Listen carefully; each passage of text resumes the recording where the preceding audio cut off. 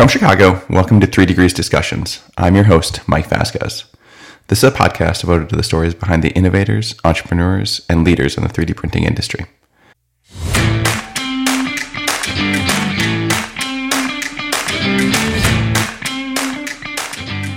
When you buy $1 million machine, the risk is high. You want to make sure that everything's well, everything's working. The whole company's on top of you, but the whole company took a big risk. And then the implementation risk is also high. If it doesn't work, if it does work, if you break the machine, if something goes wrong, the risk is high. With our machine, well, the risk is lower. So now you can let the engineers be a little bit more creative. You can let the prototyping people be more creative. You can let the machine be a little bit risky and not really know exactly how you're going to use the machine, because the business case doesn't have to be as rigorously closed. That was Juan Mario Gomez. Juan Mario is the CEO of Exact Metal. Exact Metal is a startup out of Penn State, developing a lower-cost direct metal additive manufacturing system. As opposed to traditional direct metal systems that can cost upwards of $1 million, the Exact platform is a fraction of that cost, with the aim to lower both the financial and risk burden typically required to invest in these types of technologies. Prior to running Exact Metal, Juan Mario was at GE for 15 years. He joins the show today to talk about the need for lower-cost metal systems in the AM ecosystem and how it will impact not only the next generation of companies using 3D printing, but will enable access to the technology in a much more hands-on way. All right, Juan Mario, welcome to the show. Do you want to just get started with a little bit of background for the audience? Sure. Thanks for having me. I'm kind of excited to be here. My name is Juan Mario, or Juan Mario Gomez to be formal. I'm the CEO of Exact Metal. Perfect. And what is Exact Metal? How did you get started there? It's a good question. So we started the journey about 4 or 5 years ago. I met a young engineer that had just graduated from Penn State, and he had the idea of doing multi-metal printing and wanted to do multi-metal printing as a next generation of technologies that could be available. And it made a lot of sense, right? If you could have color in 3D printing, metal 3D printing, it gives a lot of design freedom to the engineer. So when Matt was trying to start this idea, he approached people and nobody would give him access to a machine. Nobody wanted to modify the $1 million piece of equipment and let Matt tear apart and do what he needed to do to metal 3D printing. So Matt, being a hacker and a maker, decided, well, I'm going to try to do this on my own. What's so special about these machines that we can't really print metal versus just printing plastic? And so he started the journey. I started attacking the laser, then just started attacking the galvanomer mirrors, as well as the theta lenses, and started realizing, well, those are the most expensive components of the systems. Let's start getting rid of those. So through really hard work and a little bit of naiveness, he did it. He came out with a machine that printed metal. And so when I met him, he had a machine, super basic. It looked like an experiment completely, but it printed metal. And so we started talking about that, and I had just left GE. I had been there for over 30 years, nearly 30 years as an executive in a lot of technology product companies. And I was looking for an investment type of thing, but not really looking for an operations type of thing. And we started talking, and we realized that we could both work together to maybe, instead of doing multi-metal printing, pivot towards bringing affordable 3D printing metal machines into the marketplace. When I was bringing very high, expensive equipment in the past, in things like X-ray CT for industrial uses, the machines were very expensive, and it was great value. It was incredible value for people that were able to use them, but not many people could afford them, and the prices needed to come down. And I saw, together with Matt, that the same thing was present here in additive manufacturing, in particular in metal, that the value that these large companies that had metal systems was truly unique. The ideas that we talk about 3D printing were truly being brought in metal, but the machines were just too expensive. And so we launched the whole company with the idea, with the premise, with the hypothesis that people needed less expensive machines. And that if we had those, that people were able to then print in metal and start getting those value propositions to themselves, and therefore expanding the application space, the number of engineers, and the number of companies that could really afford the technology. So that we pivoted, we launched Exact Metal. in 2016 or so, 2017, I should say. And it's been a kind of fun ride since then. Yeah. Yeah. And your machines are almost a tenth of the cost of some of the big platforms out there today. And it could be if you combine them to a large system, like let's say a mid-sized volume of 250 by 250 or something like that, 250 by 250. Yeah, it could be. Those machines are typically $1 million. Our machine, or something like that, between one laser, 4 lasers. Our initial machine is a smaller volume size, so it kind of in the smaller size of the volumes, but a pretty nice volume at 5 by 5 by 5 inches, or 125 by 125 by 125 millimeters. And in there, our pricing point starts at sub 100,000, and so it's really not a consumer type, an industrial consumer type printer. It never will be in powder bed. But it because of the complexities of the powder, but it is kind of starting getting to the more accessible points of a company. Typically, what we find is when you have $1 million machine, you're either betting the company's future if you're a smaller company, or you're betting a big chunk of the strategy of the company in that technology decision. When you're in the $100,000 price point, you really are now betting that year's capex budget for a small company, a small medium enterprise company, and really, it's a lot more affordable and doable for a lot more people to execute those budgets. They're not as risky as the larger budgets are. And what are the trade-offs that can come with making a smaller printer? Like, what do your customers, I mean, obviously you can't, it's not as big, but does that matter to the companies you're working with? Well, the size is not a restriction. So size is just a restriction of that comes with price. The real, so we have plans to develop a mid-sized machine typical to these larger machines, and with the same idea of much lower price points. The restriction comes in regards to, well, I'll put this a little bit different way. The restriction, what we try to make sure that the printer was not lower performing in terms of print quality.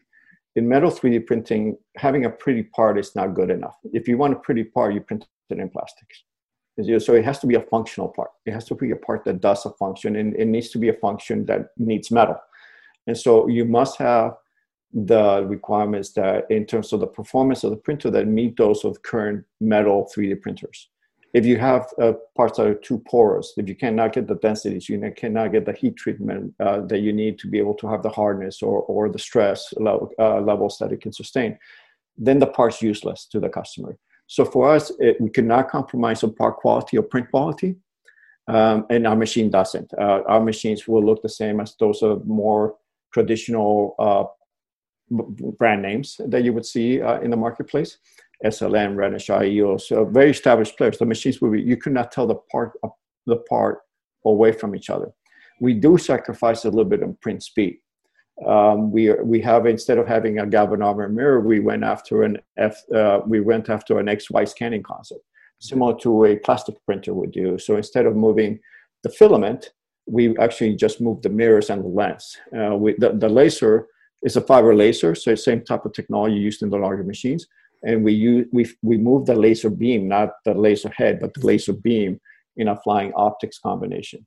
And that allows us to move extremely fast, in the order of 600 to 800 millimeters per second when we're fusing. But we carry heavier inertias, heavier weights. Therefore, we have a little heavier inertia. So when you have it takes a little bit longer to stop and a little bit longer to accelerate back to fusing speed. And when you have parts that are very intricate, then we're a little bit slower than a Galvo-based system would be. And that's really the only negative part of our system, I would say, in a very positive word. There's a lot of benefits that come from our system, because by getting rid of Galvo, the machines are smaller, they're much less compact, we use modern electronics, modern designs, we are always normal to the powder bed. That allows not to have fusing geometry variations across the powder bed as you're fusing with a Galvo. So there's some benefits that come from our technology, but there is a little bit of a speed compromise that we need to work with the customers on, and understand if they really, really must have speed, then maybe they need to buy the more expensive machines. Yeah. And I think of speed in multiple different ways in the context of 3D printing, because you have like you were saying before, some of the conventional metal machines it's a big investment, and it's usually a long investment where it could be you order a machine and it's a year or 18 months before you have the facility outfitted to work on it. And then it's intimidating. I mean, for anyone that like, oh, I'm working on $1 million machine here. Like, I don't want to mess up any builds, and just the rate of adoption is probably slower than it could be. You're completely right. I'm a risk guy by background, so I see a lot of risk. I see things in risk side of things, and I see that as risk. And so when you buy $1 million machine, the risk is high. Mm-hmm. You want to make sure that everything's working. The whole company's on top of you, but the whole company took a big risk. And then the implementation risk is also high. If it doesn't work, if it does work, if you break the machine, if something goes wrong, the risk is high. With our machine, well, the risk is lower. So now you can let the engineers be a little bit more creative. You can let the prototyping people be more creative. You can let the machine be a little bit risky and not really know exactly how you're going to use the machine, because the business case doesn't have to be as rigorously closed. This pricing points creates a lot of flexibility. One of the things that's important for us is we actually think that metal 3D printing is still in the very early stages of adoption. When I go to places like Formnext or Rapid or one of these 3D printing events, AMUG, they're exciting. They're very exciting, and of course, everybody there knows about metal 3D printing. But then I go to the industry in general. I start saying, well, how many of you have seen a metal 3D printed part? And they say, oh, you can print metal. And then I say, have you ever seen a machine? I say, well, I didn't even know you can print metal. So that we feel that the industry, though, in such segments of the industries like aerospace and medical, maybe in rocketry, yes, very accepted and very known. But even in those industries, very few people know that this is available. And what we're trying to do is really change the paradigm. A lot of the people that have been using industrial plastic printing machines today to start the journey into metal, which means that they're going to start the journey not into producing the next rocket that's going to go to the moon. They're going to start with the early things that the whole industry has done, which is prototyping and tooling applications. And so we find our machine is perfect for that entry point because it allows them to start their journey. What does this machine do? What can it do? What can I print on it? Where are the strengths? What are the weaknesses? And start that learning process that then allows us to start thinking about implementing higher and higher applications. Yeah, and you hit on a really important people issue as well. And within these organizations, like within general manufacturing, there's this stratification where like there's the edge case of people who have metal printers and have been invested in it for a number of years. But even within those companies, you find that it's only a handful of people that actually know what's going on. And so yes, like for it to expand out of certain groups or certain cohorts of a given company, it's often very difficult, even if you have the investment behind you, because you can't get enough people exposed or involved at a detailed enough degree to make an impact. And so it's a challenge. It's a huge challenge. So we actually see two segments of groups in what you just said. We see the small medium enterprise, the small medium enterprise that could never afford a machine. We see this type of people now starting being able to afford the journey to come into metal 3D printing because our machines are now more affordable. Hence, they can actually be brought into these type of operations. There should be a metal 3D printer at every machine shop in the world. It should be just one of the tools in their tool sheds for them to be able to supply solutions to their customers. And it needs to be a complementary tool to what they use, not a replacement or a threatening to the technology they're using. It's a complementary tool that allows them to do more value to their customers that they've known for many, many years. So that SME, that machine shop, that R&D department, that SME needs these type of tools to be available to capture the benefits of 3D printing. Mm-hmm. On the other spectrum, it's just like what you said. I like to use, we happen to be located next to Penn State, in Pennsylvania. It's a fantastic location to be located. We're next to Sim3D, which is one of the nation's premier 3D printing labs in the United States. And we're very excited to be located here. Great location to be located. And when I started learning about this issue about adoption of the machines within large organizations, we started realizing that Penn State was a great example. Here's a premier university, one of the top 10 universities in the world in terms of engineering, one of the universities, top 10 universities in 3D printing and material science and everything. One of the top 10 universities in patent development, patents in the world. And they only had one metal 3D printing facility.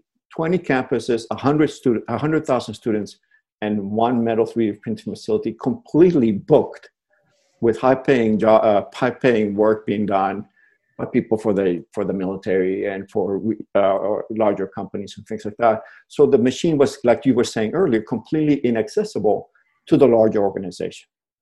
Now with our pricing point, we now have a machine at the Learning Factory where it's being used by students in their senior design thesis. So now they're getting trained, and the next generation engineers have this tool available they can use where they're starting to do their senior design thesis to be able to be accessible to them. But what's more important is that and we have now 4 or 5 opportunities that we're working through the Penn State Network. You see that diffusion and within larger organizations to be able to be affordable and decentralized within the organization. One of the restrictions that we see is, maybe I'll put it another way, one of the things that we see in the marketplace is that we have these very centralized labs, very large organizations, and the technology is risky. Not many people can do it. So they centralize it to one location so they can start adopting it. But that centralization strategy is a barrier to adoption. It's a barrier to diffusion of the technology. One of the things we're trying to do is really what we're doing here at Penn State, which is to decentralize the technology through the network. So it can be located next to the engineer. It can be located next to the researcher, the manufacturing floor, the service department, the tooling department. These are the people that need the tool, but they can't afford the tool to go to a central lab. They really need it next to what they're doing. How does that translate to your actual business model when you're kind of looking to get into so many different locations and reach different environments that not just at AMUG or Formnext? Like, how do you get to kind of more local distribution of your product? It's a great question. It's one of the things that's really exciting is the 3D printing industry. It's just a modern, hip, industry 4.0, super techy industry, communicates via social media like crazy. It's really, really exciting to do. So there's 2 things that we're doing. One is we're trying to communicate a lot more through social media. We're trying to communicate with through vehicles where the industry, the young engineers that are coming into space, she or he need these type of technologies, and they want to learn through these type of media. So we're trying to engage them and promote the message through digital media type activities. Yes, going to trade shows on less activities where we meet a lot of people, but we really start connecting in the journey of assessing going from plastics to metal through social media. So we see a lot of development there and trying to reach this new type of customers that haven't been reached before, but are very active in the plastic side. The other thing that we're doing is really, if we're really going to be able to support customers around the world with a local product, we need to be local in what we do. So one of the things that we've done is we've gone 100% in what we call indirect. So we not only do we sell, which is important to be able, I like to say, we sell in Sweden in Swedish. We solve the application in Swedish. We install the machine in Swedish, and we service the machine in Swedish. And that's very, very important, because if we're going to support these small, medium enterprises, these decentralized organizations, they don't speak English. They don't speak, and they're also halfway around the world. So they must be serviced in a way that they can then be successful. And they don't have, when you have $1 million machine, it's okay to wait for the OEM or the factory to wake up. But that's not okay when you have a $100,000 machine. It must be local service. So we've gone 100% indirect in that, and we're very excited. We partner with large distributors that are in the industrial plastic space. They have local and, more importantly, service organizations that can support the customer locally.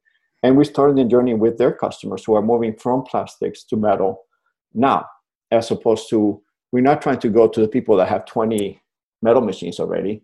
That's not the people that we're really talking to. Their solution has been met. We're trying to meet the 10, 20, 30, 100 other people that are there that have plastic machines. They're doing industrial work in plastics, but need a solution. And we're doing that in the local ecosystem of that customer and the local service of that customer. It's very important. I can't tell you, when I was at, it got me so upset sometimes in my prior careers, when we had a global business and somebody said, wait, we have to wait till the Germans wake up, when Germany is where we had the factory.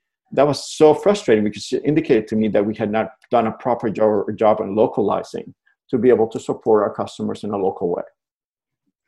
And how much of your job or the company's job is also educating kind of these new entrants into metal 3D printing about how the process works, powders in general, support structures, design, all of that kind of comes into play when you're using it? It's a lot. And sometimes you feel like a politician in a sense, that you go someplace and you say the same story all the time, but it has to be. I mean, what larger companies, you take the industry leaders that have been for a long time, EOS, SLM, for them to go see a heat exchanger being printed is kind of boring. Oh yeah, another heat exchanger. Frankly, a heat exchanger being printed in copper is super exciting to our customers because they've never seen a metal 3D printed part. So we just bring we're not trying to, we're trying to bring these new technologies that are news to these customers to them. And we have to say things that maybe are, oh, I know you can do that, to them, but our customers don't know that. So we have to kind of say the things that they didn't know before and educate them. And it takes effort. Luckily, through the fact that we're distributing through these type of distributors, we're not on our own. We really have over 30 partners. Next year, we'll have over 50. And we feel very comfortable that we are able to reach them and educate them in their application problem. Everything is about solving the application. And we can't have a metal printer and not talk about the customer's application problem. So we have to show them we can meet your application. And for them, it's going to be the biggest thing in the world. And that's great because it is. But it may be, for somebody who's in metal 3D printing, well, we could do this 20 years ago. Yeah, but not to this customer. Right. Yep. Yeah. And for kind of your customers, emerging customers, where does that conversation usually start within the companies that you're talking to? Is it kind of the engineering team kind of finds you, or is it kind of the CEO of these small, medium-sized companies like, hey, we want to get into 3D printing, but now it's more accessible to us? Where is it kind of ground up or top down? It's both.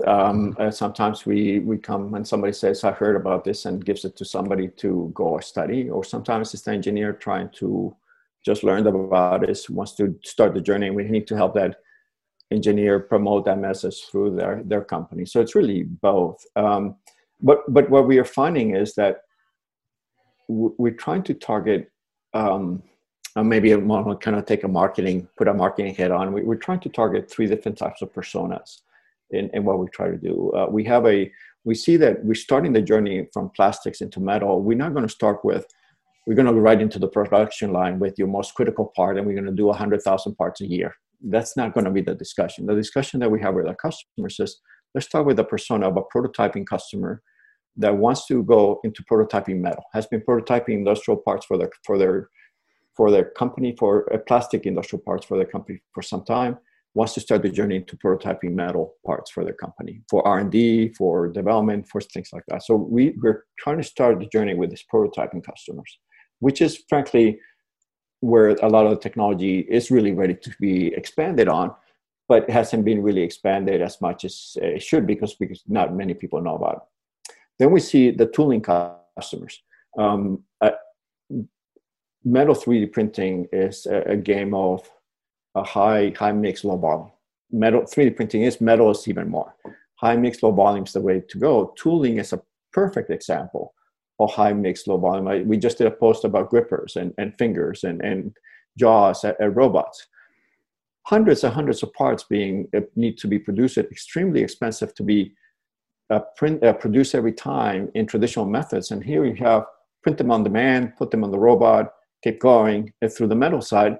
And now these printers have the capability. So our second persona is this tooling customer who has been using plastics to support the line, but really needs a little bit better performance that comes through metal, either by having a very strong part that can support the stresses or having a friction part that can support the wear. And sometimes we find them combined. We find that the tool combination of a plastic printer and a metal printer combines a even better solution that the customer couldn't have designed before. So that's the second persona. And the third persona is a little bit what I know you're very passionate on, which is this technology is fantastic, is incredible, but there's not many people that know about it, and less people that actually know how to do it. So we've been the third persona that we're going after is the people who are very passionate and bringing educated the next engineers, the next technicians that need to run this equipment. Today, the equipment is being run by PhDs. That cannot be the case. And I'm exaggerating that point to make a point. That cannot be the case. We need this technology to be super easy to use so that a technician with a 2-year degree can operate this machine, and that's it. I mean, even a high school degree. This is what we need to do. I was very excited. We just hired about a year and a half ago, maybe almost 2 years ago, we hired one of our application engineers. She's fantastic. She's just fantastic. And she came with a plastics background. And within 1 month, she was starting to run on her own, completely independent, not just a part, but talking to customers or solving their application problems. And we did that by really making the machine super easy to use. Has to be easy to use. The whole workflow has to be easy to use. And people need these solutions so that these personas, the training persona, the person that's trying to educate at a university, at a tech school, at a high school, trying to bring the next generation, we need to give them the tools that they can have so they can actually educate and give us this type of people that we need to support this very high growth rates that metal 3D printing is going to have. These three personas, remember, I didn't say production people. I just said prototyping, tooling, and training. We really are focusing these 3 areas because we think this is where a lot of people are now starting the journey into metal. Yeah, and it's so powerful, the idea of giving access to to this technology that's going to be a platform that's going to be impacting so many different industries at a level where someone can walk in 2 weeks, 30 days, can get a firm grip on it. How does it work? And be competent enough to even scale that, like to running 5 machines or a bigger machine and get a job doing that. Right. We need, if this technology is really going to be at every shop. COVID, we're going through COVID right now, and it's very difficult. It's really hard for not only for the whole world, including the metal 3D printing industry. But we'll pass COVID, and the growth rates that we saw before are still there. The need for our product is still there. But we cannot grow at the growth rates that we expect to grow if there's not people to run the equipment. So there's a lot of passionate people doing a lot of things at universities, at tech schools, at high schools that know this and are trying to kind of change the curriculum to be able to not teach theory, but teach practical things so that the people being trained can get great jobs, great paying jobs, technology jobs, manufacturing jobs that are globally competitive. We need to give them a tool. They can't buy $1 million machine.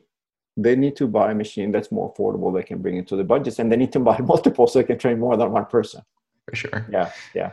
And you mentioned, kind of switching gears a little bit, copper and kind of one of the previous questions, but kind of, can you talk a little bit about the types of materials you're printing and available? Yeah, people get really excited about metal 3D printing, and then they say, can you print this and can you print that? And then I see their face going like, oh, that's not that exciting. With metal 3D print, in particular, our metal 3D printer, which is powder bed. Some people call that SLM, DMLS. We do metal powder bed fusion, in particular laser metal powder bed fusion. And so we need 2 things for that to happen. We need powder that is metal that's in the form of powder. So it has to be powder of 15 to 45 micron, 60 micron size particles. It needs to flow very well, things like that. And if we can't get powder that way, we can't really put it on machines and use it. So there's a restriction on that.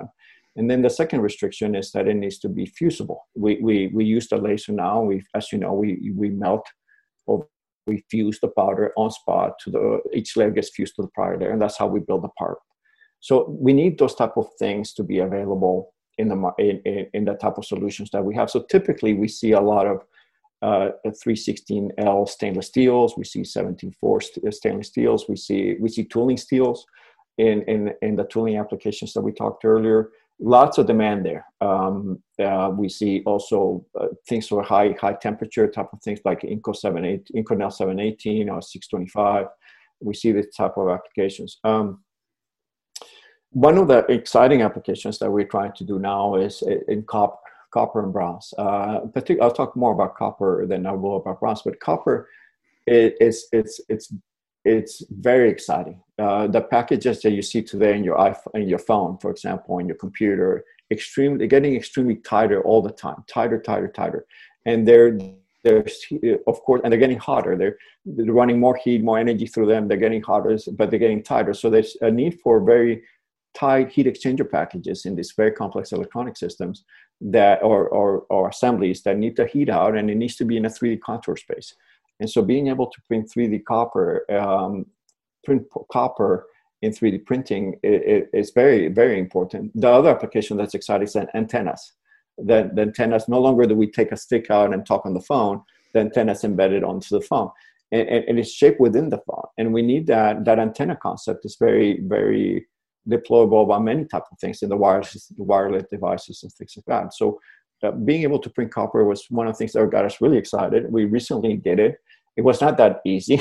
When we first printed, it's so reflective that when it first printed, it started melting our machine. So, ooh, this is bad.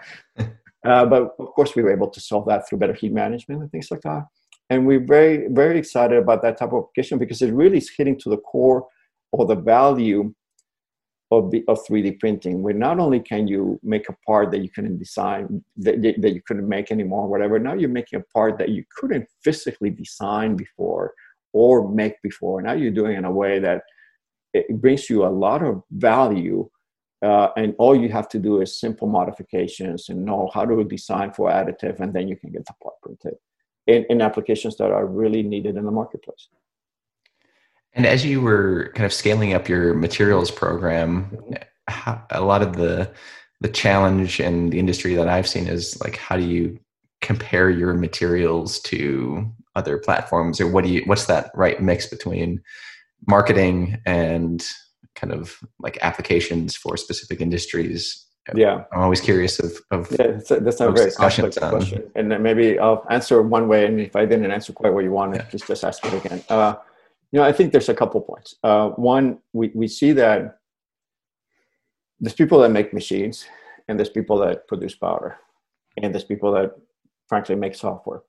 And not everybody's good at everything, and not everybody really makes everything. And so I think that as the industry starts getting bigger, you'll see increasingly specialization of that type of stuff. When the industry was young, and there was a metal 3D printer, well, the volumes were so low that OEM had to also produce the powder, and that was important. But as the industry gets more specialized, it's really hard to see the economies of scale need to kick in, and the pricing points need to come in a way that allows the powder to be more affordable. We don't make the powder, but we do sell powder. But we use branded powder, for example, from Praxair. We say our powder's from Praxair. This is the value. We provide a solution to the customer that's very clear, and the customer has prototyping to applications where the volume is not very high. They're going to get a great solution from us. But we recognize that the powder is not from us because we don't produce powder. So if the customer has very high powder use consumption, they of course are going to be able to look for, they want to want to and be able to look for a better price point. So they'll be able to go after that. And so our machine is open powder. So, okay, if we can add value in the solution and get customer started, and if we add value through that, great. But as the volume starts getting up and then going up higher and higher, then the customer is going to require better pricing on powder, and that's okay. And so we let the customer, not only let the customer, we encourage the customer and work with the customer to find a solution for them. That's very important. The powder is the key to the system, and we need to find ways to make that less expensive. We're doing all we can to make the machines less expensive. Another handicap in the marketplace today is the price of the powder, and I see that coming down very quickly over the next 5-10 years. And so we're getting into the end of the year here, just a couple of weeks left. Yeah. Kind of as you run Exact Metal into 2021, kind of what's on the top of your mind for the next year? Oh, it's I said COVID was a little bit difficult. I think not only for us, but also for the whole industry. Yes, there was a lot of, I think 3D printing was able to help in a lot of things that were needed around COVID, and that's absolutely phenomenal. But the industry's kind of like pause a second while people, it's just the whole economy that slows down. But it doesn't, when the economies restart, the need for 3D printing hasn't gone away. It's only but even emphasized. But what the vulnerabilities that were found in manufacturing lines, in R&D departments and stuff like that, where they need the technologies next to the whatever the function is. And I think the need is going to be only but magnified in post-COVID environments. So for us, first we need to be able to continue to support this global expansion that we've been going through in this last several years, and do this in a way that we can't really be local everywhere. And the focus is going to be for us in that commercialization activity.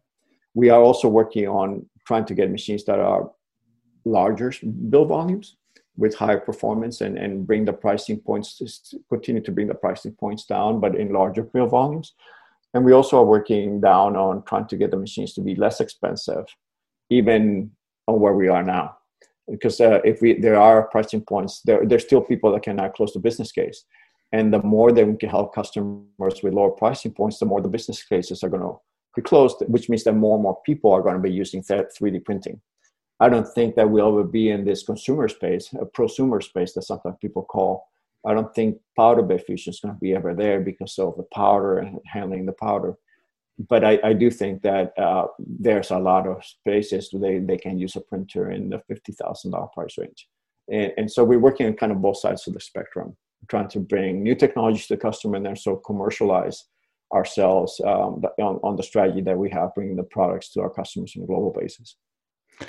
Well, I, for one, am super excited of what you guys are going to keep doing. And thank you. Wanted to thank you for joining the show today. And we'll point to your website, and everyone can keep an eye on what you're doing and what you're coming up with. And thank you so much for joining the show. Thank you for inviting me. It's been a pleasure. Thank you. Right.